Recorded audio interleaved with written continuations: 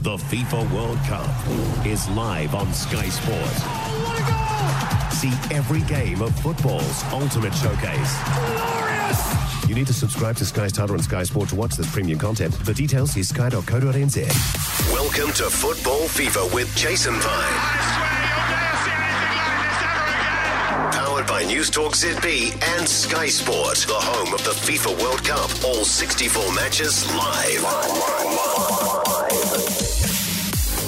Welcome along, welcome into Football Fever, your daily World Cup podcast in association with Sky Sport. David Choate and me, Jason Pine, with you, wrapping today's action and the final two round of 16 matches. We start with Morocco v Spain on Sky Sport. Morocco with a chance to win it and go through. Hakimi gets it done! Oh, what a moment for Morocco! Morocco into the quarterfinals for the first time. Achraf Hakimi scoring the winning penalty to send them through. He was born and raised in Madrid, called up to the Spanish youth team, but decided he didn't feel at home there, wanted to represent the country of his parents' birth instead, and here he is as part of a Moroccan side that has knocked Spain out in the round of 16. They've gone out for the second time in a row, the Spanish, on penalties to an unfancied nation, Russia. Last time, they've now lost 4 penalty shootouts at World Cups, more than any other nation. I guess it goes to show, Chody, that there are lots of different ways to win games of football. Yeah, it was compelling watching, wasn't it? Lots of different ways. One thing that worries me, Piney, is when they go for the late substitute. And if you noticed it, it was substitute the substitute to bring on the penalty taker, who's hardly touched the ball. He did get one touch, a pretty vital one right at the death, when he almost snuck a winner. But first up in the penalties, and it's a miss.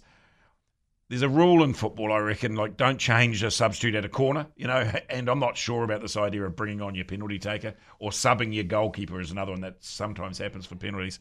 Stay with what you've got. But the Spanish will be having nightmares about penalties. They will. Yeah, Sarabia for Spain. He was the one who came on, as you say, missed it.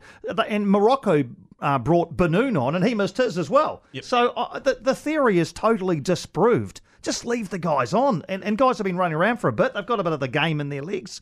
It can only end one way when you bring on someone as a specialty penalty taker, really, eh? Yeah, I doubt it's a genius move, but clearly it was deliberate. But you've got to wonder. The goalkeepers look so huge now. I didn't think they were going to score penalties at all. I mean, 3 saves, fantastic. What's his name? Bono. Yep. Is it Bono or Bono? I think it depends if you're talking about U2 or you're talking about football. Yeah. Let's just go with Bono. He came up big, though. And here's Spain, couldn't score in 120 minutes and missed all 3 of their penalties. Couldn't hit the back of the net at all. Yeah, no, they will be ruining that for sure. They were a nation that went into this World Cup, I think, with big hopes. A pretty sort of sad way to exit.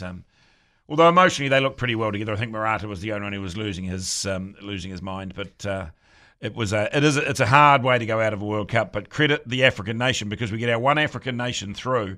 They're ranked outside the top 20, so you've got your sort of outsider in, and that's always good for the tournament. Yeah, 4th African team to reach the quarterfinals: Cameroon 1990, Senegal 2002, Ghana 2010, and as you say, Chody, an unfancied team in the quarterfinals, which we always like. It was looking very much as though it was going to be 8 powerhouses, well, 7 powerhouses, and a pretty decent Moroccan side who haven't conceded apart from an own goal in 4 games. And before that, before the World Cup, they'd gone 7 without conceding.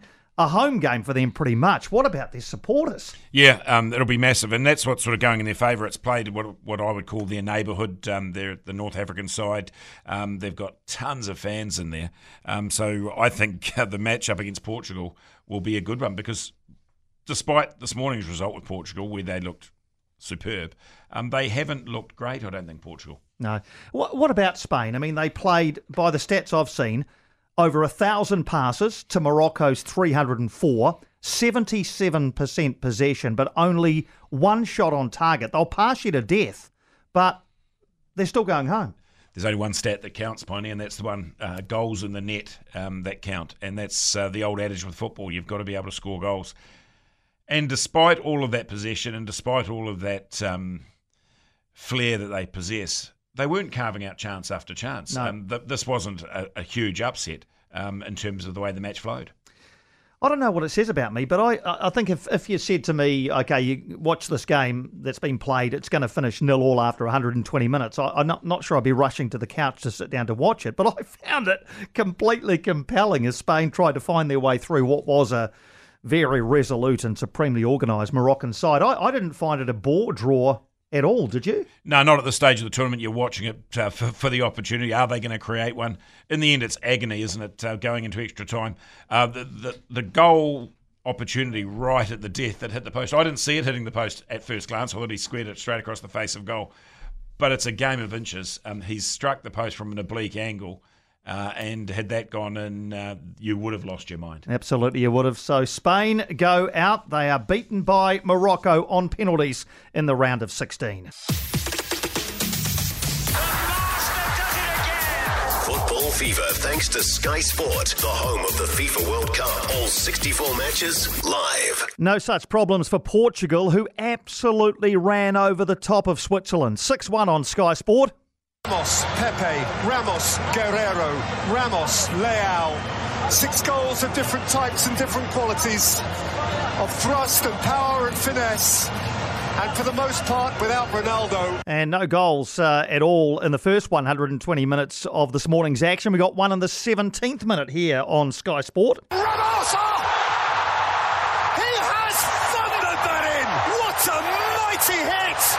He jumps into the boots of Ronaldo and hits the stars! 21-year-old striker Gonzalo Ramos lashing it in and going on to score a hat-trick. I'm not sure I'd heard of him. Had you heard of him? No, watching the game, I went straight to the phone and started Googling the Ramos to find out what about him. 21, as you say, hardly played international football. I think 34 minutes and 3 caps, according to the Google search that I did. Benfica.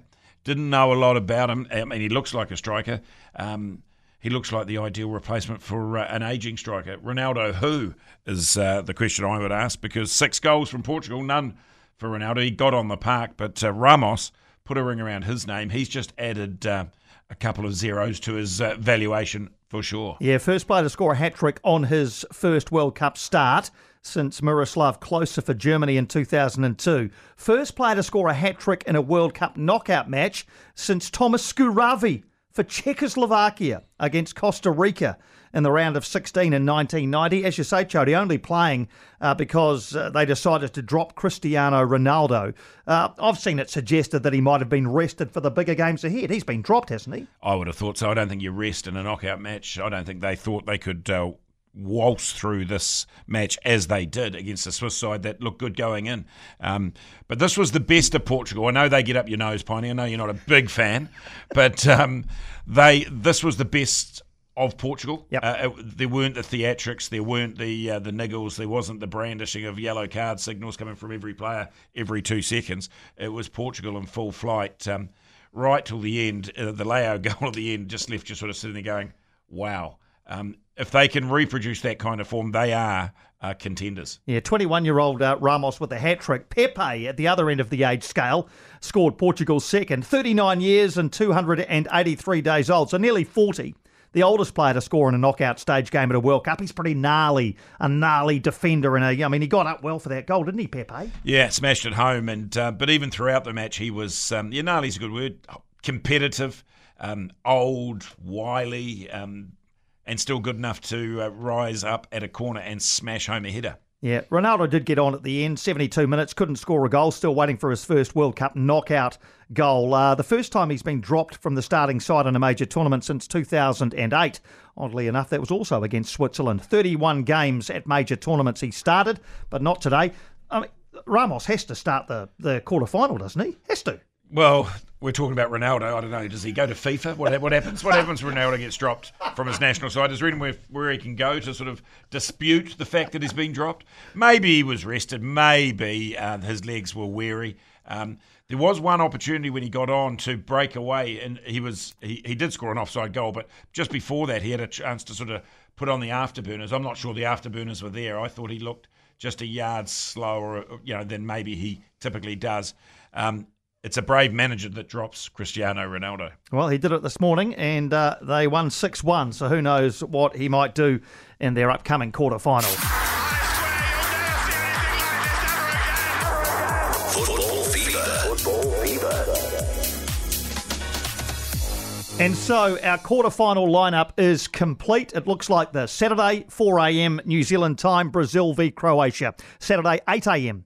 Netherlands v Argentina. Sunday at 4 a.m. Morocco, Portugal. Sunday at 8 a.m. England, France. You look at those 4 matches and you think, man, I'm not missing a minute of any of those. There are more storylines to be written. What do you make of the 8 teams we have left?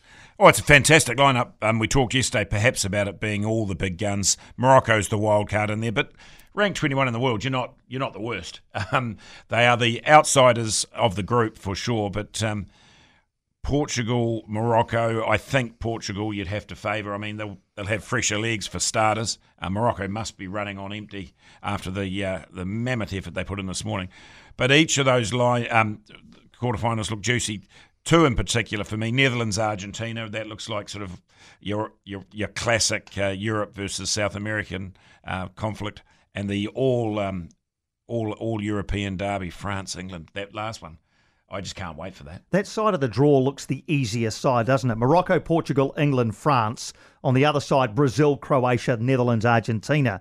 England and France, the winner of that will absolutely feel like the World Cup final is in reach. With all due respect to Portugal or Morocco, they'll feel as though they're a really good shot for that final, won't they? They will, but it's lining up, isn't it, perfectly for that South America-Europe final. You have to think that's where we're headed. That'd be perfect for me. I think that's a great way to end the month of festival football, is to have the best nation in South America play the best nation out of Europe. I think that's what will play out. I doubt that we'll see Morocco upset the apple cart and get there, but hey, funnier things have happened in football. Yeah, funny things happen, and they have at this World Cup. Just confirming on Sky Sports, Saturday morning, Brazil, Croatia and Netherlands, Argentina. Sunday morning, Morocco, Portugal, England, France. For the first time at this tournament, Jody, we get a couple of days off before a huge weekend. It's I almost feel as though it's flown by, and here we are with 56 games gone and only 8 to go. It's business time, Piney. You will see from my copious notes that I haven't gone with a highlighter yet. I've got the green, I've got the amber, and I'm not sure which way to go on these, but I'm convinced that we'll end up with a South American Europe final. I hope that's the case, but a couple of days off just to gather our thoughts, Piney. Loving it. Just to recharge the batteries. We're back with another fresh episode of Football Fever and around lunchtime on Saturday. The FIFA World Cup is live on Sky Sport. Oh, what a goal! See every game of football's ultimate showcase. Glorious! You need to subscribe to Sky Starter and Sky Sport to watch this premium content. For details, see sky.co.nz.